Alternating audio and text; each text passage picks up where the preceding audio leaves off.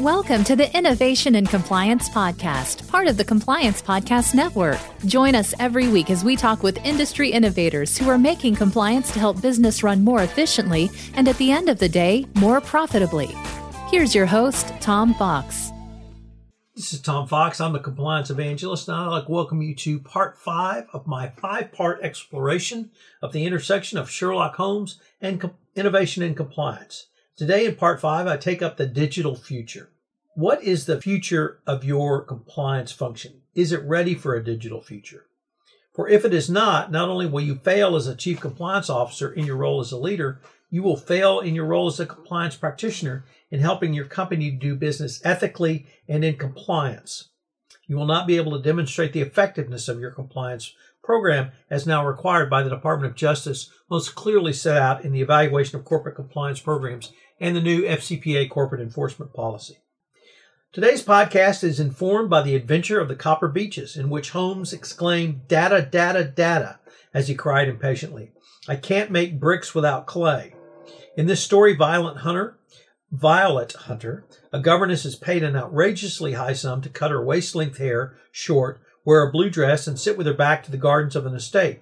She is forbidden from one wing of the manor, and of course, the owner of the estate and its entire staff are typically, or even more so, eccentric than the typical English estate owner and staff.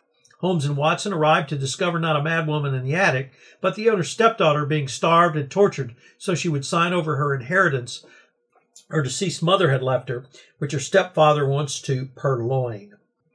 Holmes and Watson free the daughter, and the owner's starved mastiff attacks and mauls him.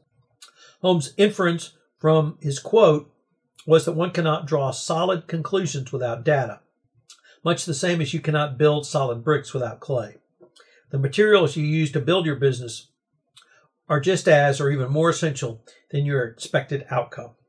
You need the right data from the right people on the right platform before you can expect any return. Yet it is this need for data that drives Holmes. One thing that has been made clear about the current compliance profession is that it has evolved considerably, and the need for data and its accurate interpretation is even more paramount.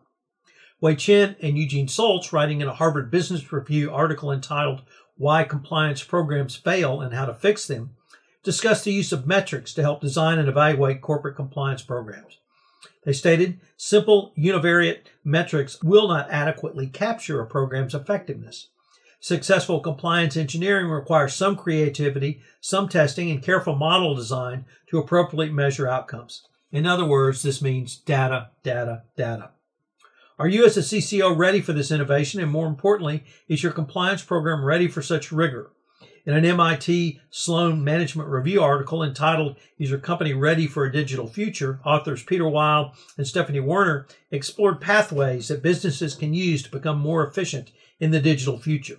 They apply equally to corporate compliance functions.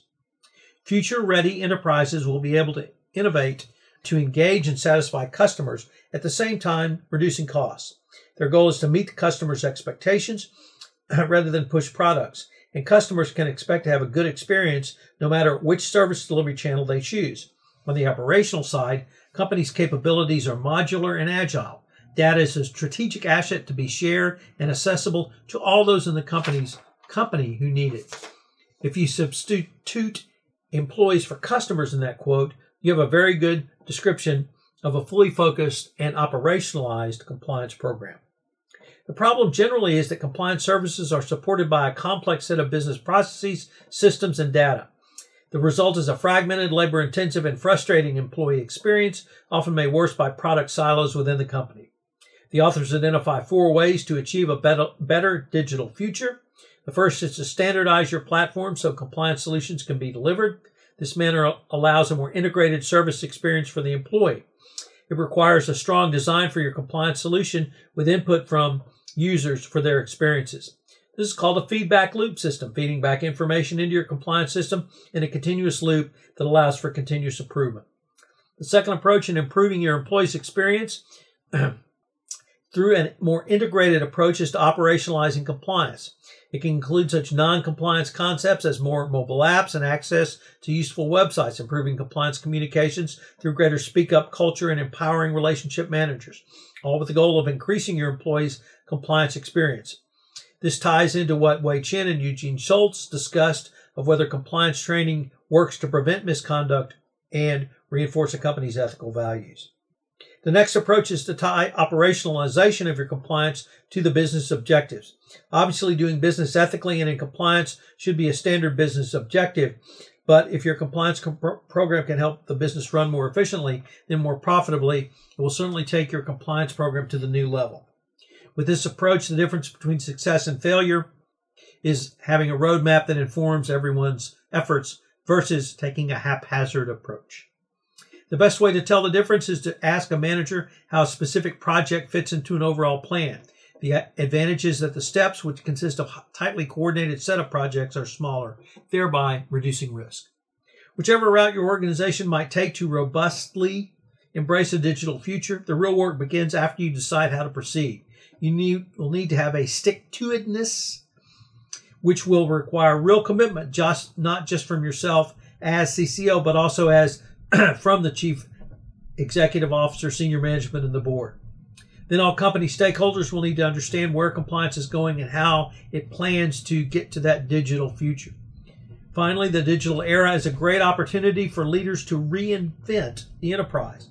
The most successful enterprises will need to become future-ready and ambidextrous, constantly innovating to improve customer experience, also while working to reduce costs.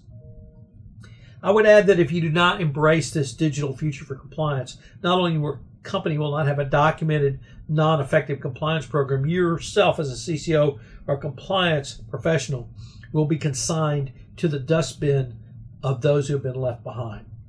Innovation in compliance is here to stay. Embrace it, or you will be overtaken. I hope you've enjoyed this short series as much as I've enjoyed researching it, putting it together for you. I'm a huge Sherlock Holmes fan. I hope you are too. If you have not read any of the short stories or novels, I can only suggest that you do so. They are great reads, a lot of fun, and they're things that you can go back to for inspiration in a wide variety of areas. Obviously, it inspired me for this 1-week series. This is Tom Fox. Thank you very much for listening. If you're a compliance professional looking for a convenient and effective way to fulfill your continuing education requirements, go to fcpacompliancereport.com/courses and choose from 4 hour-long training packages that will keep you current. fcpacompliancereport.com/courses.